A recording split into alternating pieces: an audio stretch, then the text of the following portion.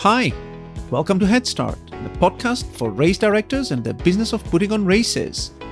It's probably not an overstatement to say that volunteers are the backbone of every successful race. They are the people that make much of race day happen, and yet recruiting and managing volunteers, training them properly and retaining them for the long run remains a constant headache for race directors of all levels of experience. Well, today we're going to try and make everyone's life a little bit easier by going over some great tips and strategies for streamlining your volunteer recruitment and fine-tuning all aspects of your volunteer management. We'll discuss tips for balancing your volunteer load across volunteer shifts, creating mega shifts with enough buffer to make sure you've got all the people you need on race day, and some tried and tested tactics to mitigate volunteer attrition. My guest for today's discussion, Tim Bradley, is the volunteer coordinator for the McCourt Foundation, organizers of the Los Angeles Marathon and other marquee races. Tim has recruited and managed thousands of volunteers over the years, and as you'll see, he has developed a very specific approach to running volunteer programs based on evidence and experimentation. So stay tuned for a very interesting discussion. Before we go into all that though, I want to give a quick shout out to our podcast sponsors. First up, our good friends at RunSignup, the leading all-in-one technology solution for endurance and fundraising events. More than 26,000 now, in-person, virtual and hybrid events use RunSignup's free and integrated solution to save time, grow their events and raise more. Many thanks to RunSignup for having supported our efforts to bring free, quality content to the race director community from the very beginning. And joining RunSignup this week and for the foreseeable future, a very warm welcome to our podcast's second sponsor, RaceCheck. We are absolutely thrilled to be able to share with you listeners some of the great things RaceCheck are accomplishing for events through their RaceCheck review box over the coming weeks, and how they can help you collect and showcase your participant feedback on your own website, helping you more easily convert website visitors into paying participants. We'll be hearing a bit more from these two great companies later in the podcast, but now let's get into our volunteer management discussion with Tim Bradley.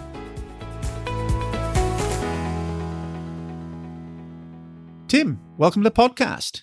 Thank you very much for having me. It's a pleasure to be here. Well, thank you very much for coming on. I'm really excited today for the topic we're going to be covering, recruiting and managing volunteers. Super relevant for most race directors and a topic that we should have tackled probably earlier in the podcast. When it comes to volunteers, I think you're a person with a huge amount of experience, both as the volunteer coordinator for the McCourt Foundation and as the developer of your very own volunteer management software, Titan Volunteer. So why don't we start by you telling our listeners a little bit about both of those aspects of your work and sort of how they came together? Sure. So I got my start in the marathon industry back in 2008. I ran a marathon. Then I became a volunteer. I really enjoyed it. And then I did operations for a while, just kind of like race weekend crew. For a while, I was doing like 40 or 50 events a year, just kind of working little 5Ks. And then I pivoted into volunteer management around 2016. And that ended up being a really good niche. I've been here ever since. I feel like I've been able to kind of figure it out and bring some efficiencies to it, especially through website and stuff. So I have multiple different clients. One of my clients is McCourt Foundation, the LA Marathon folks. I also work for like Surf City Marathon, Long Beach Marathon, Herbalife Triathlon. These are local events in the Los Angeles, California area. And McCourt Foundation, they do, I guess Los Angeles Marathon is their marquee event. What other races do they do? They also do the Rose Bowl Half Marathon and the Santa Monica Classic. And they are a nonprofit organization that raises money for neurological disease research and support, stuff like Alzheimer's, ALS, Parkinson's. So good cause, good folks. Really enjoy working with them. Yeah, awesome. And as part of those races, I guess, what sort of is like the largest volunteer force you get to manage for those races? Definitely LA Marathon. They typically get around 20,000 finishers for the marathon, I think. So that's definitely one of the bigger ones. It requires a pretty big volunteer force. It's also a point-to-point course. So there's a lot of different water stations. And until recently, it didn't double back at all. So each of the 26 miles, you basically had a water station and it needed a lot of volunteers. And Titan Volunteers, which is sort of the volunteer management platform you've put together. Tell us a little bit about that. So TitanVolunteers.com is a volunteer management website I created. When I was first getting into volunteer coordinating, I was using different websites and I saw different features that I liked.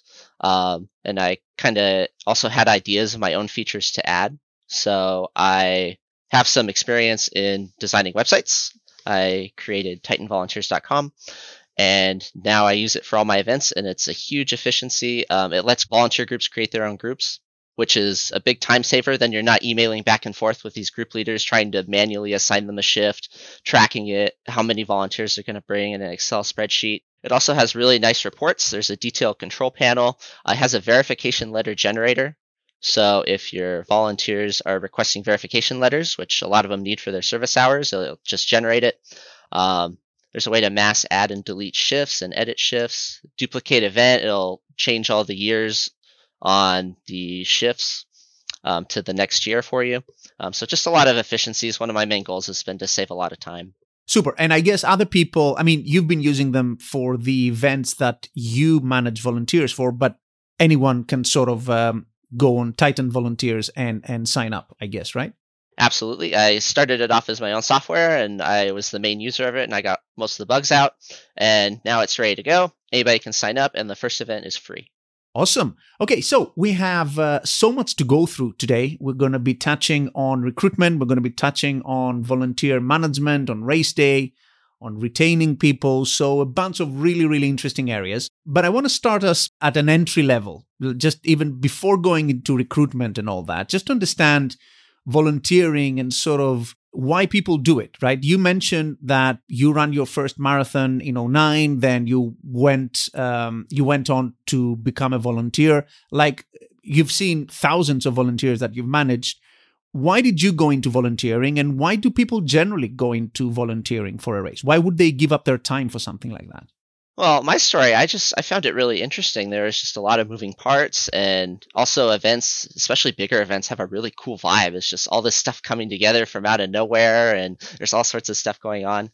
So that was kind of what planted the seed for me, planted the event bug. In general, for volunteers, I've noticed there's a couple different types of volunteers, a couple different motivations. There's a lot of high school aged volunteers knocking out their service hours.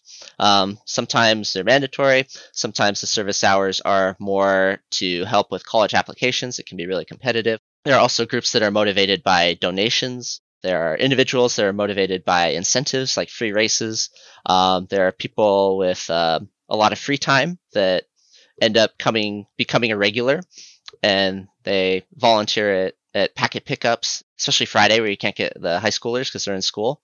I noticed that group can be pretty tight-knit. They make friends with the other regulars, and then they kind of keep coming back to, see their friends and stuff. Right. So listening to that, I'm wondering, do volunteers generally tend to want to volunteer for non-profit races? Do you think like it's generally harder for for-profit races to acquire volunteers because maybe people are looking for a cause to support and all that? My personal experience is that some of the races I work for are for-profit with a charity beneficiary, and some are directly non-profit. And my experience has been that the volunteers, they don't usually ask questions about that. I think they're more concerned with just kind of getting credit for their service hours sometimes. So it hasn't been an issue, which is probably a good thing because the volunteers make it so that we can put on these amazing races. Indeed. So one of the very important, I think, perhaps confusions around volunteers, the very word itself, for some people who are getting into directing races, is the cost of recruiting volunteers, keeping them happy, like providing them with everything they need to do the job and some perks on top. Can you help us understand what the cost around, running a volunteer program and recruiting volunteers and all of that? What sort of like is the typical cost? It's certainly not for free, is it? No, there's definitely a couple of different price points and expenses for a volunteer program. And they're important because that's how you recruit volunteers and that's how you give them a good enough experience to come back next year. So the types of things that cost money and are expenses would be you need to purchase volunteer shirts because you'll pass those out when they check in, and they'll make them look official during the race, and they'll also be a great souvenir. You'll need some volunteer water, snacks, meals for some of the shifts.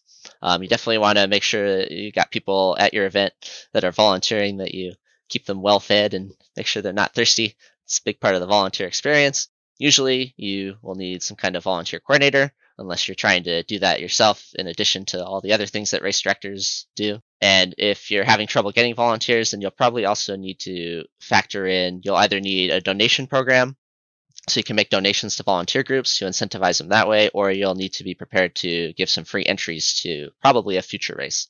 So we're talking mostly expenses type costs, right? For the volunteers to be able to do their job and sustain themselves on race day and, like wear some cool race gear. And we're also talking perhaps it's like a contribution to a cause or a donation or something like that. But are volunteers, in your experience, ever paid to take part in the race, to support the race? I haven't seen volunteers paid a salary because that would make them employees. I haven't seen money go directly from an organization to an individual volunteer. A lot of times what I'll see is donations to groups. So you'll find a volunteer group such as like maybe a high school sports team or something, and you'll talk to their coach and you'll be like, hey, for every volunteer that signs in, we'll make a donation to your group for $20. And then, they have 10 volunteers sign in, and after the race, you count it up and you send them a check for $200 to their organization. And that avoids any issues with payroll and salary while still supporting great groups. And that goes even for the kinds of like super volunteers that we're going to be touching on, like, like the key people, the skilled people who are not like other volunteers who, may be a little bit fungible. You wouldn't even pay those. Well, it depends. I mean, if you're a good enough volunteer, a super volunteer, in my opinion, is basically a staff member in training. So they'll eventually make the switch, hopefully. Right. Okay. So seeing as we've touched on the topic of, like skill in a volunteer, when you recruit volunteers, how skilled of a job can you expect a volunteer to be able to manage? Where do you draw the line between your volunteer force and more specialized people in your team that need to be employees?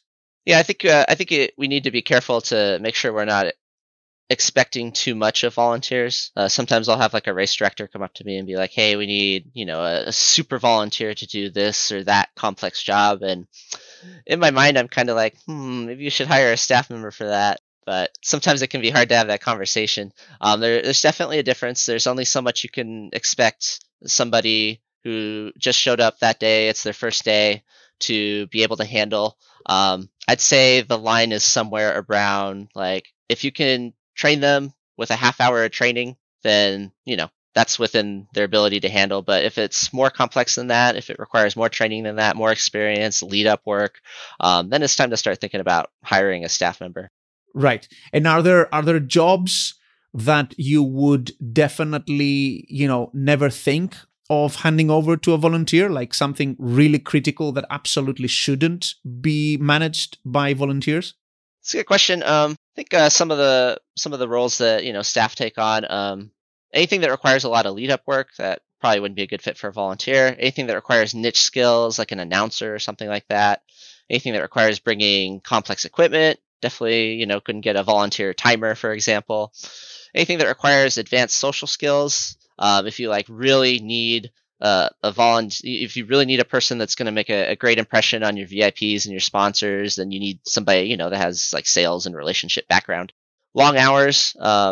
I don't think you'd be able to recruit a volunteer to work 15 hours at a mud run, for example, like some of the staff members do there. I think you're going to have a limit of about 8 hours on what a volunteer is willing to do. Box truck driving. That's kind of a gray area. I've definitely seen a couple races try to recruit volunteers to do that. But in my opinion, if I were the race director, I'd probably hire staff for that, Yeah. And arriving early. It's very difficult to get volunteers to arrive before.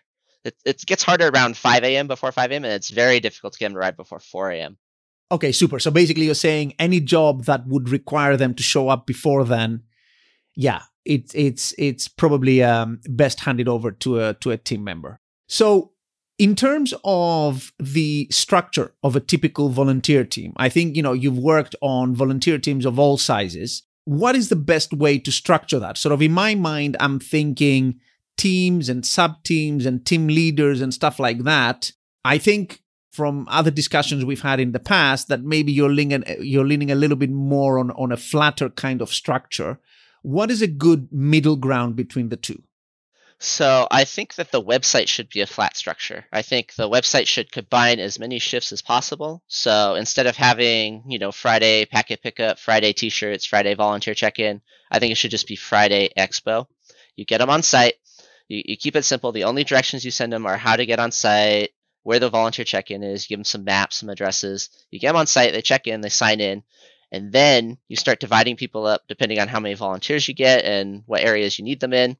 You walk them over to the corresponding coordinator, and then that's their assignment. And they get their training. So in my opinion, the website should be flat.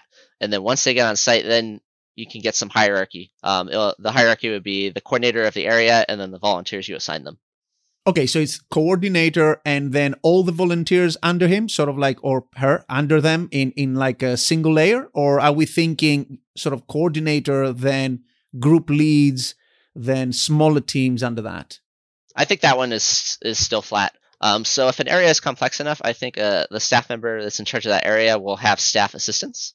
And I think the volunteers end up being, they get trained on the basics and then they kind of help out with the basics. And then if there's anything complex that comes up, they should have, good staff support. If there's an upset runner, if there's something complex that comes up that is, outside of what they were trained, I think that they should be able to lean on a staff member for that kind of thing. Right. And within that sort of like general task area where you have a bunch of volunteers for some things like aid stations and other parts of the race, you may need at some point to have one person sort of, manage a few other people. How do those people emerge between, sort of among the volunteers that you've recruited? Are they sort of the veteran volunteers or the people who have been around before, or do they just put their hand up and say, I want to be sort of like aid station leader? How does that work? So that's a good point. That's kind of that's the one exception to what I was just talking about. Water station captains. Water station captains, some races have been able to create a culture where they found some super volunteers that come back year after year that really like helping out with managing the water stations. And usually how that'll work, depending on the race, they'll either drive the truck and check in all the volunteers that manage the water station on race day, or someone else will drive the truck and then they'll just focus on managing the water station on race day. So that's an example, one of the few examples of a super volunteer that's common. And the way you find water station captains, one effective way to find water station captains that I found is in the volunteer thank you email. That's a good time to recruit because people just did water station volunteering and they're excited about the water station.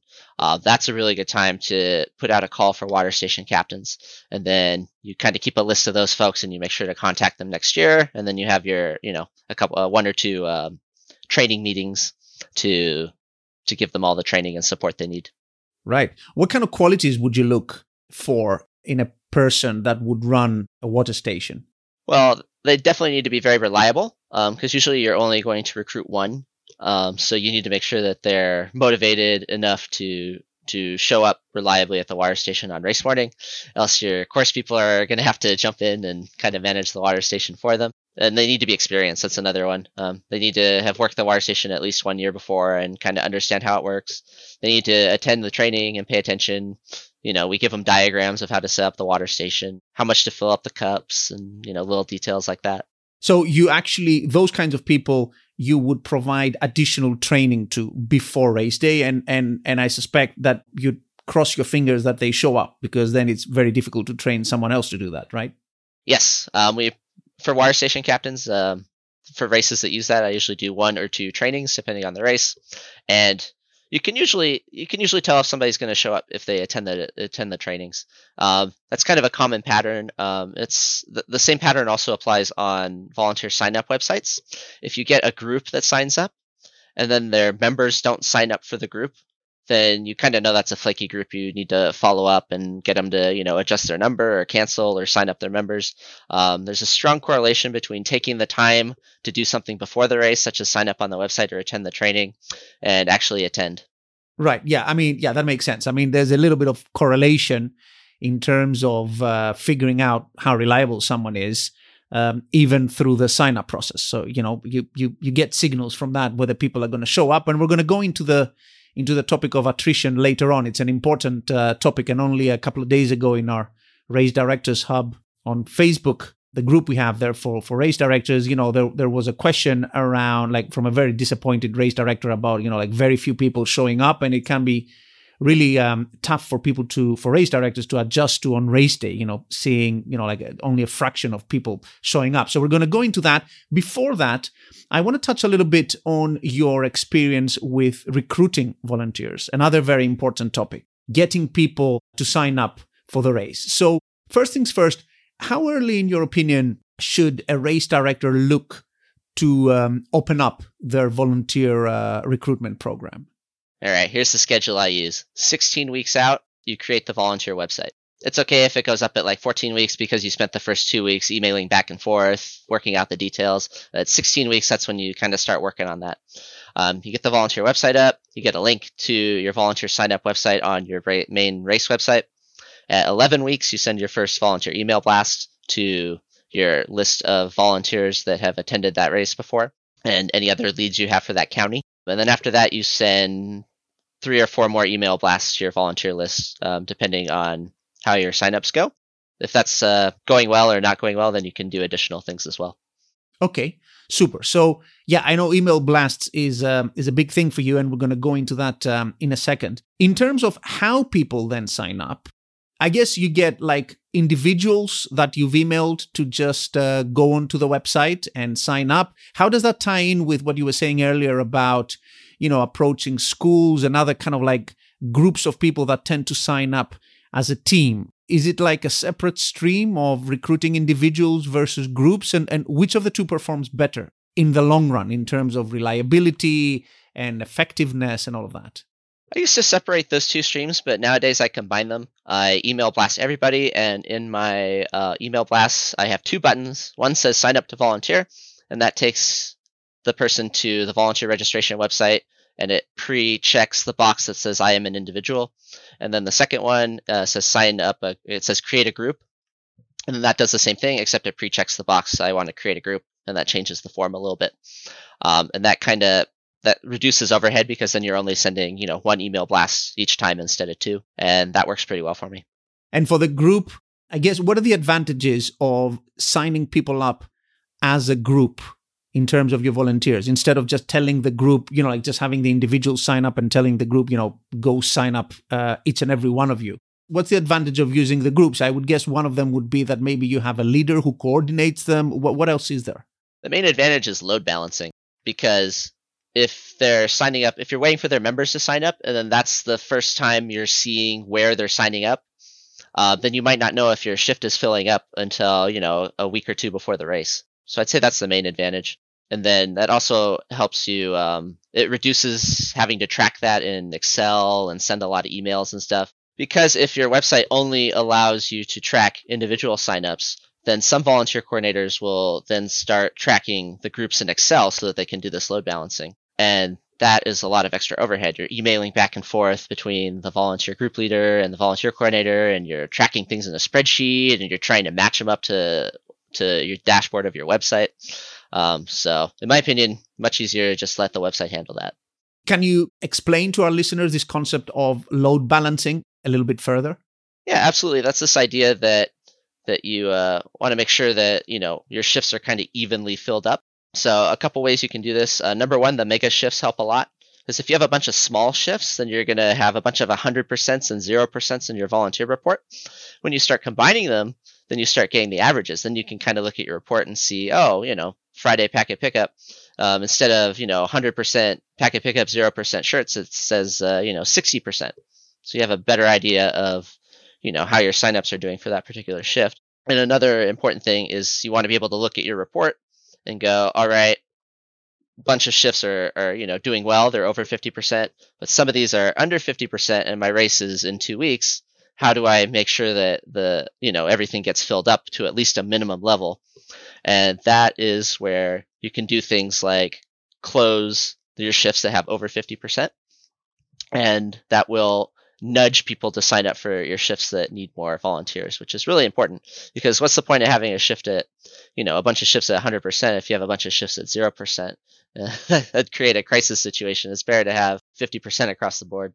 Right, because people will try and sign themselves up. And, obviously when you offer some choices, they'll try to go for the shift that, or, for the area that they feel, most excited about, I guess. And then you could be left with gaps. I think that's a super helpful tip there for people, that basically if you, which you alluded to earlier as well, that if you break down your volunteering areas into smaller and smaller buckets, you're basically creating silos, right? So you're creating containers, and then you're saying that particular job is oversubscribed, but then that job, which sort of is in the similar area, is completely empty. Whereas if you say, as you were saying earlier in terms of your example, there's going to be one big race expo bucket or something for volunteers, then you drop everyone in there. And then the law of averages takes over. Basically, you're saying, I have 70% of that big job filled, rather than having a bunch of 100% and a bunch of 30 or zeros and stuff, right? Yes, and that avoids a situation where somebody's kind of mentally decided that they want to do T-shirts, but you have nobody for packet pickup, and then you need to, convince them to change on race day. If they've signed up for a mega shift, then, it helps, I could be assigned to anything. It helps, helps with flexibility. If you're a Run Signup customer listening to all this and wondering, I wonder if Run Signup has some kind of awesome free tool I can use to sign up volunteers and manage volunteer shifts and communications. Well, they do. Run Signup's free integrated volunteer management module can help you easily sign up and communicate with your volunteers, collect volunteer waivers, and manage all your volunteer tasks from the comfort of your Run Signup race dashboard. Additionally, the system can create reports for you summarizing where each shift stands, making it easy to see where your biggest challenges and most urgent positions are at a glance. And, for the most exciting part, volunteers are now included in Run Signup's Race Day check-in app, so you can check in volunteers on race day and get them to their assignments with the same ease you manage your regular participant check-in. So, to learn more about Run Signup's volunteer management module and other amazing free tools, make sure to visit runsignup.com. That's runsignup.com. Okay, now let's get back to the episode. Do you actually find that people, like volunteers who want to come onto the site and sign up, that they're particularly wedded to doing one shift over another, and that even if one shift is oversubscribed, or you try, as you were saying earlier, with a load balancing idea to sort of nudge them to do something else, that they may just drop off and not sign up at all? I get the impression that most are pretty flexible. I only get a few emails about, oh, hey, the shift's closed. Can I change to this shift? Can I sign up for this shift? And when I get those emails, I usually let them into that particular shift, because if they care enough to email about it, then, that's probably a big part of their motivation. Right. And in terms of a philosophy, I think this is a really important point also for people starting out on this, who are a little bit concerned about race day attrition and stuff. This mega shift concept also seems to mitigate some of that, right? Because you're basically saying, I'm going to recruit as many people as I can, drop them in big buckets, and then let's see who shows up on race day, and then we split them up that way, rather than saying, again, some areas are going to be fully manned, and then others, I'm going to be just scrambling on race day to find people for them. Just wrapping up on this distinction between individuals who sign up and groups who sign up, do you have any idea in terms of reliability who tends to be more reliable? Would that be the individuals who sign up, or the groups who sort of have like a different mentality behind them? I think it goes back to what you were saying about the law averages. That's another good reason for big buckets, because then your target number of volunteers is higher and you're more likely to get a certain minimum number. The law averages kicks in. If you have a shift of 5 or 10 volunteers, like let's say you have a shift with a target number of 5, it's possible you could get 0 volunteers to show up, even if all the slots are filled. But if you have a target number of like 30, then you're definitely going to get some volunteers because you've diversified. It's not all going to be the same family of volunteers. It's not all going to be the same group of volunteers. So I think that's a really important concept. And we should also talk about buffers at some point, because that's even more important than big buckets for ensuring that you have volunteers and don't have shortfalls. So how does that work, actually? Let's get into this now. How do buffers work in terms of how you approach things? So buffer is just a fancy word for padding your target number of volunteers on the website.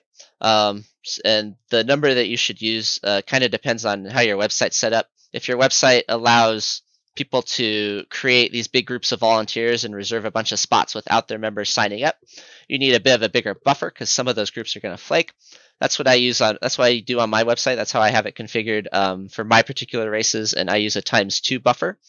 If you are not allowing groups to reserve huge numbers of spots and create their own group and stuff like that before the race, then you can use a lower buffer. If it's all individuals signing up, then you can do ×1.5 or ×1.25.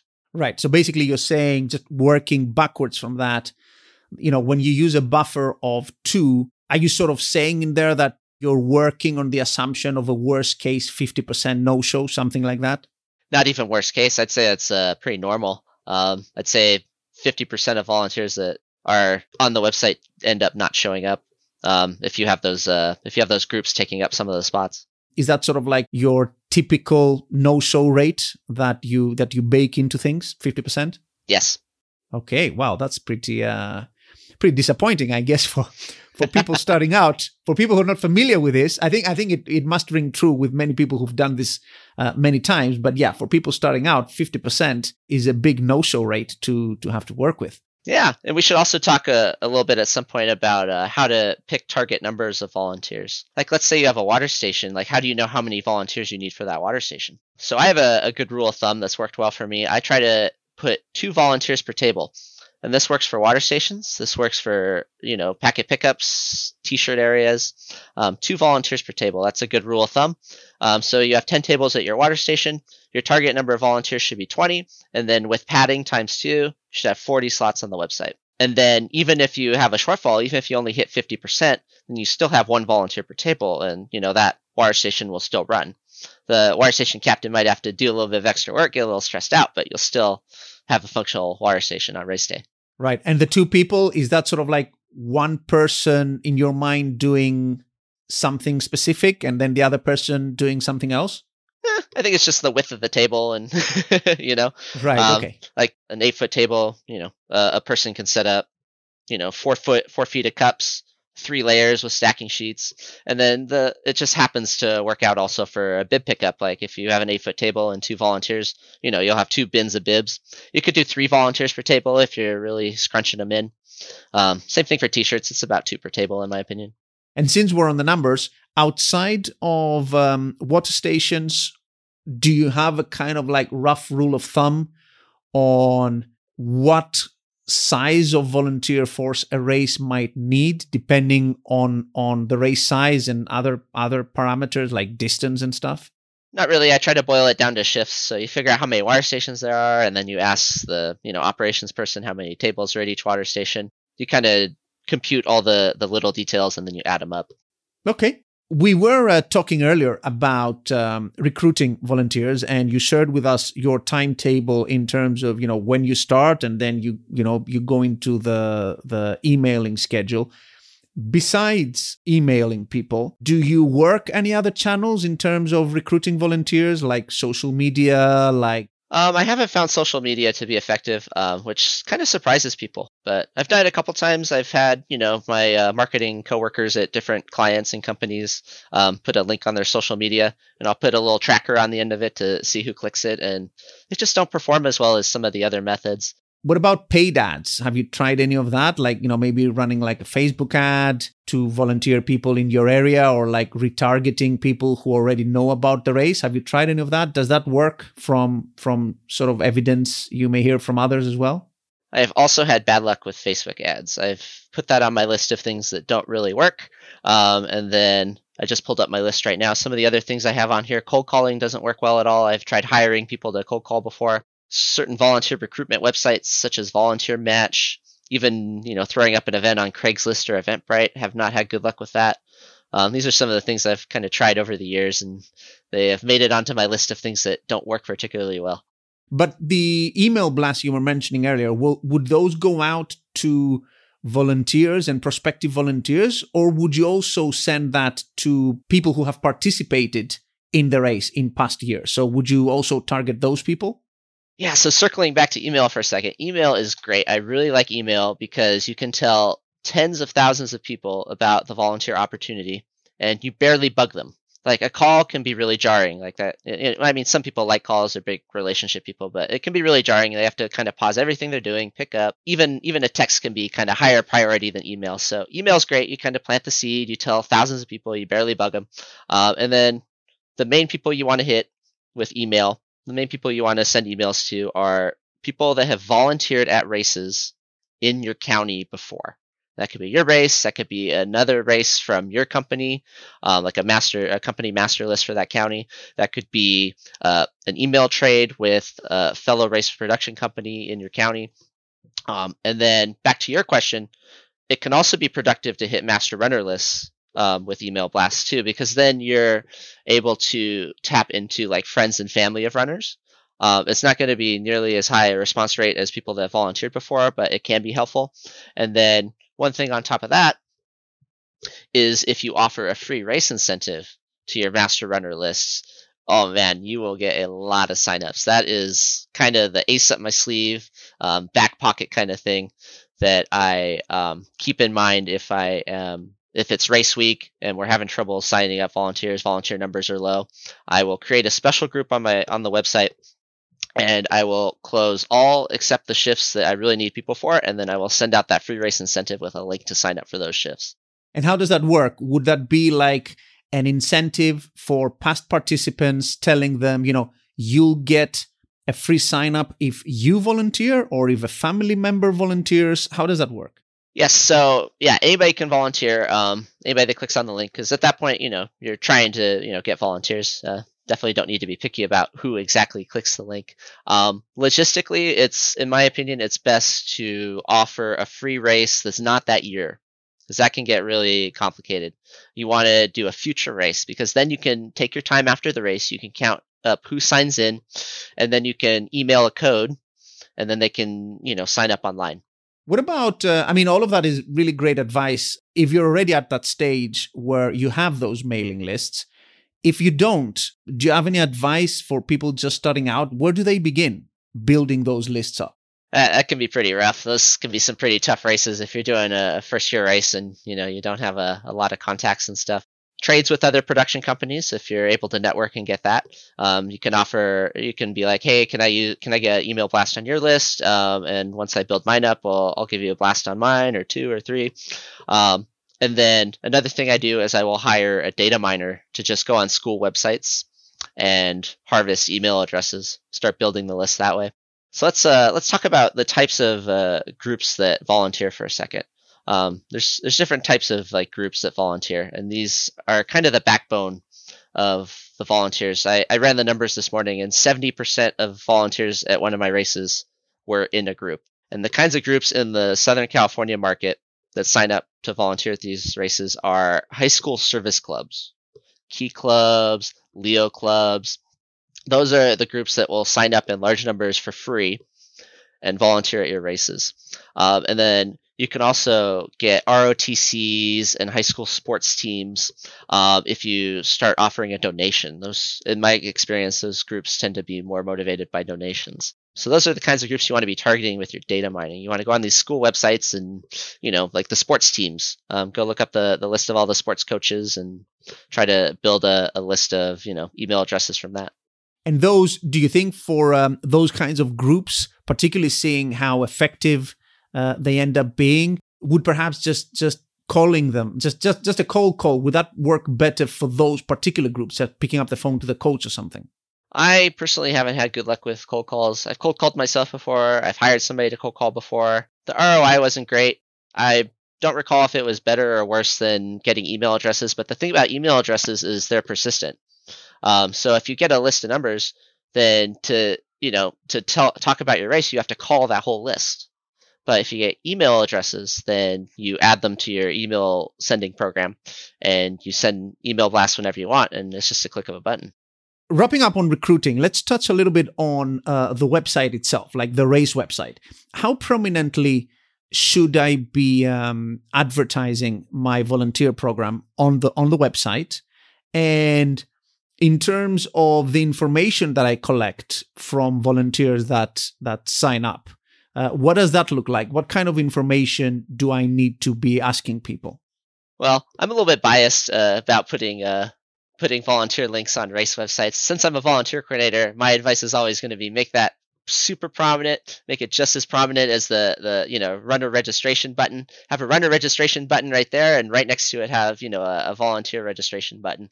But I found that what my clients usually do is they'll put it in a submenu, like race day volunteer, and then you click on that, and then they'll have a page that kind of talks about volunteering and has a photo, and then they'll put links to the volunteer registration website, and that usually works. But if you're struggling with your numbers, the more prominent you make that link, the better, and the less clicks you have between the button that goes to the volunteer sign up website and the sign up to volunteer button, the better. So honestly, my personal advice, like, you could probably even skip the page that's between the first button link and the volunteer registration website, can just go directly to the volunteer registration website.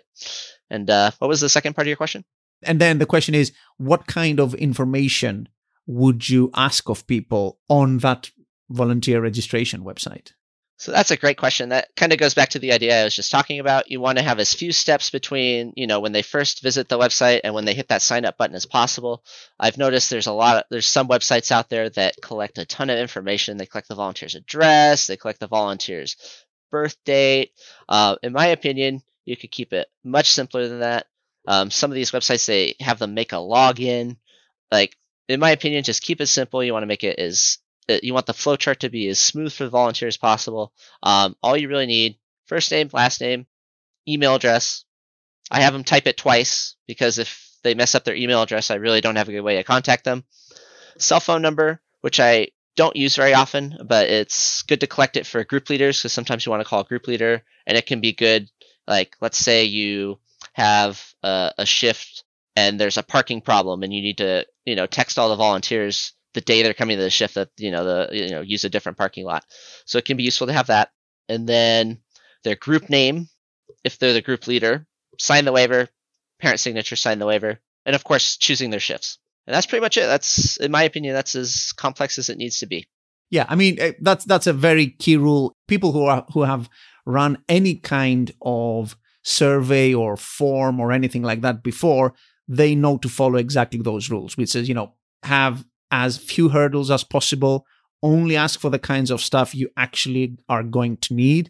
And definitely for something like that, I completely agree. You don't need to be putting people through signing up and creating accounts and stuff. Like, you want to make it as straightforward for people as possible. Now, moving on to training volunteers. I think you've alluded to the fact that you, with the exception of maybe some of those captains we were mentioning earlier, you don't really do super extensive training of volunteers before race day because you expect to be able to train them on race day. Is that the case, or do you offer any sort of you go into more formal training before race day with people?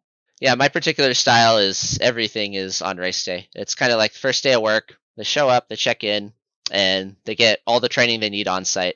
I've seen other races and other volunteer coordinators try to email instructions and training to volunteers. And I just personally have the impression that it might be information overload for them. So I try not to do that. I try to keep the volunteer instructions detailed, but focused on just getting them to the volunteer check-in. Right. So you don't use any kind of online groups, Facebook groups, any of that stuff to basically bunch everyone together before race day so you can, send them information or tell them, race day is in a few days. Are you guys ready? That kind of thing. No. But that's a good segue. The contacts I have with the volunteers before the race, they get a confirmation email when they sign up on the website, and then they get around Monday, Tuesday, Wednesday of race week, they get a volunteer instructions email. which has a click here to see the detailed maps and directions. And then they click that, and I make this PDF. You can use Microsoft Word as the base, and you can kind of cut and paste maps into it, screenshots of maps, and type up everything that they need to know to get to the shift. And that's a really important part of all of this. The better the directions, the less phone calls you'll get on race morning, the smoother things will go. And those are basically the two contacts I have with them before the race. And then after the race, I send a thank you email, which we can talk about a little bit later if you want. Yeah, absolutely. We're going to get into that. So I'm just wondering, since you're collecting phone numbers alongside emails, have you thought about perhaps experimenting with text messaging in terms of sending some of those, because of people generally claim that text messages have higher open rates and, it's just right there on your phone. And these days you can put anything on a text message, links and everything. Have you tried any of that perhaps? I do text messaging sometimes for if I'm 1 or 2 weeks out from a race and I see a lot of groups that haven't signed up their members yet. I have a form on my website I can go to, and it tells me all the phone numbers of people whose groups have less than 50% signups. And it gives me a little text message to cut and paste into my android.google.com or messages.google.com. And I will send one text message to group leaders with low signups, because it's important. I need to know, like, hey, are you planning to attend, or do you need to update your estimate? Because I need accurate estimates and information so that I know what shifts are short, so that I can do load balancing. Do you do that through a kind of like text messaging service to mass text everyone, or do you, are we talking like a few reminders to specific people that you just send manually? I currently do it manually. In the future, I may switch to an automated way to do it, but sending emails that don't go to spam and sending text messages, it's technically complicated. It requires, using an API and stuff like that. Did you know that in a recent survey, 73% of responders said that reading reviews influences which races they enter? Well, RaceCheck is the largest aggregator of race reviews in the world and has collected over 40,000 race reviews for over 6,000 events globally. So how can you collect more reviews for your event and make the most of them to increase your race registrations? Well, you can start by listening to our Power of Race Reviews podcast from September 20th last year. There's plenty of tips there on growing your race reviews. And then visit organizers.racecheck.com, that's organizers with an S.racecheck.com, to download your free RaceCheck review box, so you can start showing all your race reviews on your website for an instant boost to your race's social proof and conversions. It really is a no-brainer. So go to organizers with an S.racecheck.com and download your free RaceCheck review box today. Okay, now let's get back to the episode. Moving on to race day, people show up. What does the briefing look like? Do you just bunch everyone up in like one big space and you tell them, just try to get them all excited about the race, and then you split them up? How do you do it? That's a good question. So when they arrive, they sign in. Step 1, please sign in. And my sign-in sheet has the shift code. I give all my shifts a code, A1, A2, A3, B1. Each letter is usually a location. And then I'll also have their group name column. There'll be a group name column in case I'm giving donations or something and I need to track how many signed in from a group. They'll have a signature part where they sign the waiver. This is a second chance to capture the waiver besides the e-waiver on the website, which is really important for legal reasons. Step 2, what size t-shirt? And the 5 sizes of t-shirts I use: small, medium, large, extra large, 2X. I do not do extra small anymore. I do not do 3X. Step 3, please wait here. We'll take you to your assignment shortly. And I'll often have like snacks or food of some kind at the tent. And then after that, back to your original question, there's 2 things you can do. You can either take them straight to where they need to go, or you can wait for a bunch of them to gather, and then you can give a quick orientation. Sometimes I will do this if a bunch of them arrive at the same time. That way they're not waiting around at the tent forever. And sometimes I will do this for packet pickups and for finish line type shifts. And what I'll do is I'll gather 20, 30, 40 volunteers around, and I'll go through my notes. I'll give them a quick lay of the land. If it's a packet pickup, I'll be like, all right, in case you've never done a race before, the runners enter here, then they pick up their packet here. their bib. They're picking up something called a bib. It's their ticket to the race. It's the race number. They pin it on the front of their shirt. It has a timing chip. I go through all that. T-shirts, visit our vendors, merchandise, exit. So they know the flow of the event. Other things I might talk about are the food plan. We'll pass out snacks. If we're too slow, feel free to take a break and visit the tent. If we're having a meal, I'll mention that. Oh, hey, we're passing out, tickets to go eat at this restaurant over here today for the meal, or we're ordering, pizza at this time. I'll let them know where the restroom is. I'll let them know what the break policy is. For my events, it's super chill. I just tell them, just make sure your spot's covered, take a quick break. It can be helpful to give an orientation like that, but if you're short on time, usually if you skip that orientation, they will also be just fine. It's more of like a volunteer experience thing. So there's a few things there that I want to touch on. So you mentioned waivers. Is that like, similar to the waiver that a participant might sign? Sort of, am I using a copy of that, or is it different in wording to the registration waiver that people sign? It's very similar to the registration waiver. I happen to use a custom one. One of my clients went through an attorney and got a really nice custom volunteer waiver created and gave me permission to use it. So that's the one I use, and I use it on my website. And that one is customized exactly to the volunteers, and it has some of my feedback on potential issues that I felt needed to be mentioned. So I really like that one. I think that one would be pretty bulletproof for my clients. Okay. Next thing you mentioned there was shirt sizes. And I gather from your answer there that you pre-order based on averages, and then people come and pick up a shirt if it's still around. So you don't actually ask volunteers for their shirt size before race day. Is that the case? Yes, that's correct. So I mean, that can be a touchy subject, because if you're collecting all of these shirt sizes, then, the volunteer feels like, oh, I typed in my shirt size, they should have my shirt size. But little do they know that half of the volunteers that sign up on the website aren't showing up. So even if you try to order off of the sizes that are typed into the website, you're still going to have problems with sizing everybody correctly. It's still possible to run out of a size here or a size there. So what I've switched to, I figured out, like we were talking about earlier, law of averages. I figured out what the averages are, and I just use those percentages for all my events pretty much. And then you sort of over-order to make sure that every volunteer is going to get a shirt that they can wear, or you sort of order as many as you need, and then I guess some people get disappointed.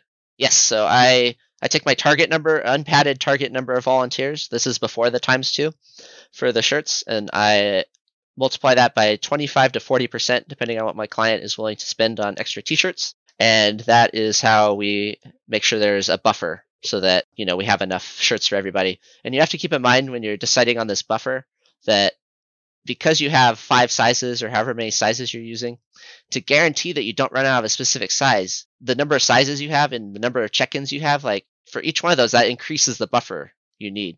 If you offer more sizes and you want to guarantee you don't run out of one of the 5 sizes, you need a higher buffer than if you're just offering one size. And last thing from what you were saying there that I picked up on was check-in. So check-in generally these days is getting, I guess, a lot more technologically involved. So you get things like dynamic bib assignment and, all kinds of stuff, right? So people do check-in in different ways. Some people have everything pre-packaged into like a little envelope that they hand out, and other people, just to save up on bibs and all that stuff, like they use dynamic bib assignment, which is a fairly new technology. Do you find that's a hurdle of complexity that volunteers can clear even with like a 30-minute briefing, or like how do you manage that? Yes, that's a great point. So in my opinion, registration is the most complex area for a volunteer to volunteer in. It has the most complex training, and I think that is about at the limit of the complexity that they can handle, like because you can fit a training for that into the 30-minute briefing. And dynamic has made it more complicated, because now they have to, they are working with a device and they have to scan certain things, and, things happen to the devices. The battery gets low, you accidentally back out of the program, you end up on the screen where you're picking the races and you pick the wrong race. So that adds complexity as well. But in conclusion, I think that volunteers can handle packet pickup with a good training. Okay, great. And circling back to food and drink, I mean, obviously you need to keep your volunteers well fed. You want them to be happy on race day. What kinds of food and drink have you found from experience work best, both in terms of keeping volunteers happy, but also, like logistically being, good choices for something like this to distribute and keep people on their feet on race day? And also in terms of amount, sort of like how do you provision for how much food and drink people will need and what types? So I do give more weight to the logistics because a lot of my clients are on a budget. For my clients that have big budgets, what they'll do is they'll order catering. That's extremely expensive. That's like $10 a volunteer or something. But obviously that's going to be the best food. That's going to be the least headache. Those are the kinds of companies that will, specially hire people to prepare all this food the night before, and then they'll specially hire people to drive it to your event at 3 or 4 a.m. on race morning. So that is kind of the top tier of service. If the volunteer coordinator is in charge of it or the race is in charge of it and they don't want to hire a catering company, then you need to be more logistically focused. You need to be more budget focused. So what I'll do is for snacks, I will go to Vons. You could also go to Costco or something like that and just buy a variety of snacks. Buy some salty snacks like chips. Buy some cookie circus animal type snacks. They have those like Fig Newton type bars. You can buy some of those, granola bars. So that takes care of the snacks. The main shifts that need snacks are the expo and packet pickup shifts. Race day, you don't need as many snacks because the volunteers can snack on finish line food.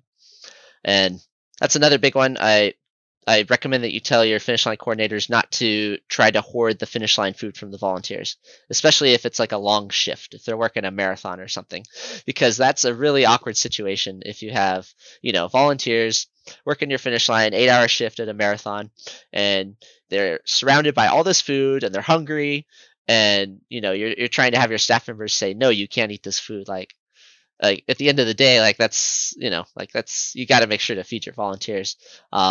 For race day, I do bring breakfast at the volunteer tent. I'll do a light breakfast. I'll go to Vons and I'll buy some donuts, some muffins. Lately with the pandemic, I've been doing individually packaged stuff. Like there's this package of Bear Claws you can buy that's individually packaged. So that can be really good. And then for expo meals, like full-on meals in addition to the snacks, I tend to order pizza. That's logistically and budget-wise the easiest because A, they deliver, B, it works out to like $2 per volunteer. So it can be a very economical option and a very convenient option. And then for water, typically just do water bottles at start finish expo, and then at the water stations, obviously that's taken care of. So is 8 hours that you were mentioning back there the top end of how long a volunteer shift should be to keep people productive and safe and all that? In my opinion, yes. I think if you make volunteer shifts longer than 8 hours, you're not going to get very many signups. And I try to avoid that. I only do that if I really need to, and for volunteer numbers reasons, and also if I've had experience with that shift being long before and it's gone all right. So a couple of my events, the volunteers really like, the finish line of a big race. So they'll be fine with volunteering for 8 hours. And I've also done a survey before. I did a survey to the volunteers. I asked them what their ideal shift length was. And I was expecting them all to say 4 hours or less. And over half of them replied with 4 hours or more, I think. So it's okay to go a little bit on the longer side. It doesn't have to be just 4 hours or less. You could do a 6-hour shift, because I think a lot of these volunteers are trying to knock out service hours and they want to do it in one go. But you also have to be cognizant of that upper limit. Okay, interesting. You see, I'm not very familiar with this concept of the service hours, but basically people have certain credits of hours that they need to run through, right? I guess. So then they say, I want to do a 5-6 hour shift so they can get through those. Yes. Since we are actually on that, you were mentioning earlier something about certificates or something. So basically people also who go into that, they need to come away with some kind of certificate that they've done the hours. Can you explain that concept to us a little bit more? Yes, so volunteers will sometimes need you to either sign a paper verifying that they volunteered, and you'll put your contact information. That way, their school can follow up if they're, have any suspicions about it or anything. Um, and another way to do it is to generate a verification letter, which is the way I choose to do it. On my website, I've found this is a good process to automate. So I'll email out my thank you email. And in there, I'll have a link that says, click here to generate a volunteer service verification letter, or to request a letter, I should say. They'll click on the link, they'll type their name, they'll pick their shift, and it'll generate this nice letter. It has the race logo, it has a screenshot of my signature, and it looks really official. They can print that out, and they're all set on their volunteer verification. Okay, great. So before we wrap up race day, do you do any debriefing sessions after the race? So, like just collecting feedback from people. How did it all go? Did you guys have any issues? What did you find the training insufficient for you to be able to do your job? That kind of thing. Do you do any of that? Yes. So I haven't really created a survey form before, except for that one I mentioned about the volunteer hours. But what I do is in my thank you letter, I say, if you have any feedback at all about how we can improve your experience, please email me. And something very surprising I found is that almost nobody ever emails me any feedback. So either I'm doing all right, or maybe they're just trying to knock out hours and they're not super invested in the process. I don't know what it is, but I almost never get any feedback of any kind. Are you saying that you suspect that might be because people don't give feedback, so they're not, particularly keen to spend the time to write back, or you think that generally things are going great?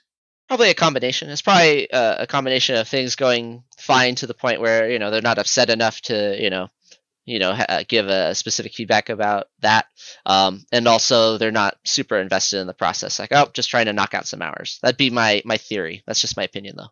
So you mentioned the thank you letter, always very important in showing appreciation for everyone, not just volunteers who help support and pull a race together. Let's start with the thank you letter. What goes into that? What do you put in the thank you letter? So my thank you email, I thank them for volunteering, of course. It's got the race logo and it's got a big thank you graphic in it. I put click here for a verification letter, to request a verification letter. I ask them for feedback, and then I will often include links to some other upcoming races in case they're interested in volunteering for those. And then something you can optionally add if your race needs to recruit water station captains. That is, in my experience, the absolute best time to recruit them in that thank you email.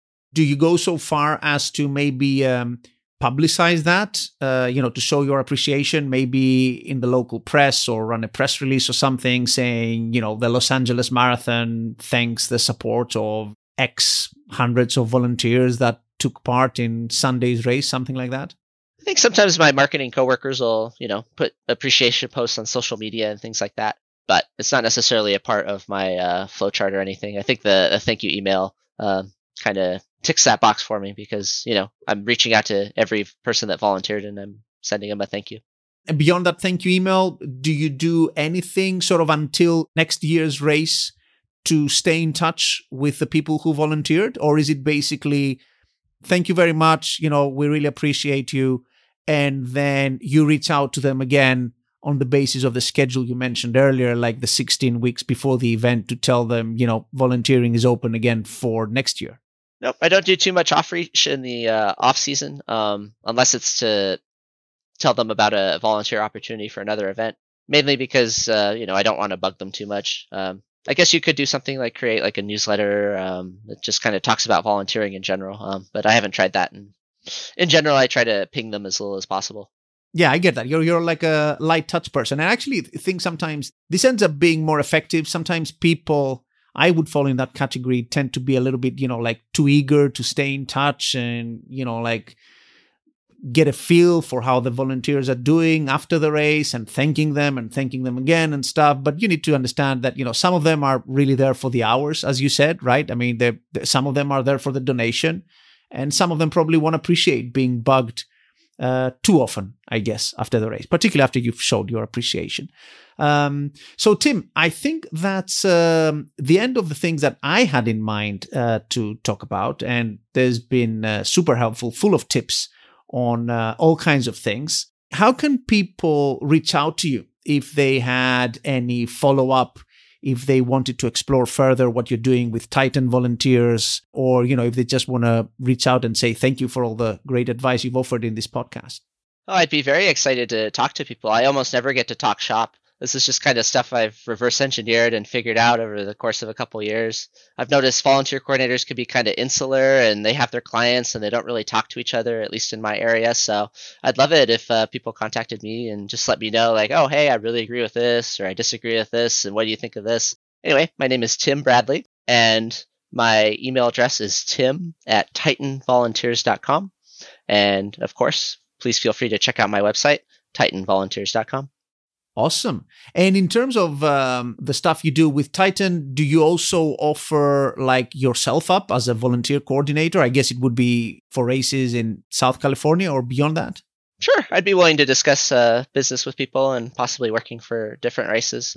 Lately, I've been focusing on bigger races in Southern California. So just keep in mind that's going to be, what I'm comfortable with and kind of my main focus. But I'd be willing to discuss if needed.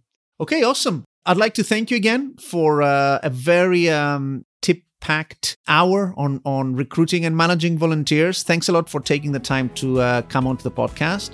Thank you, Panos. And I want to thank everyone listening in, and we'll see you guys on the next episode.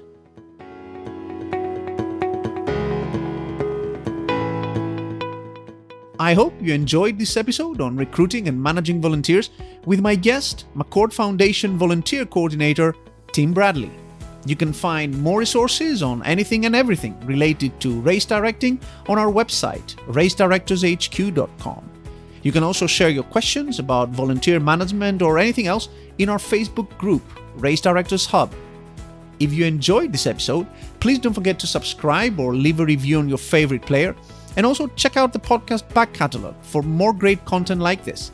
Until our next episode, come join the discussion alongside more than 6,000 fellow race directors in our Race Directors Hub group on Facebook. Take care and keep putting on amazing races.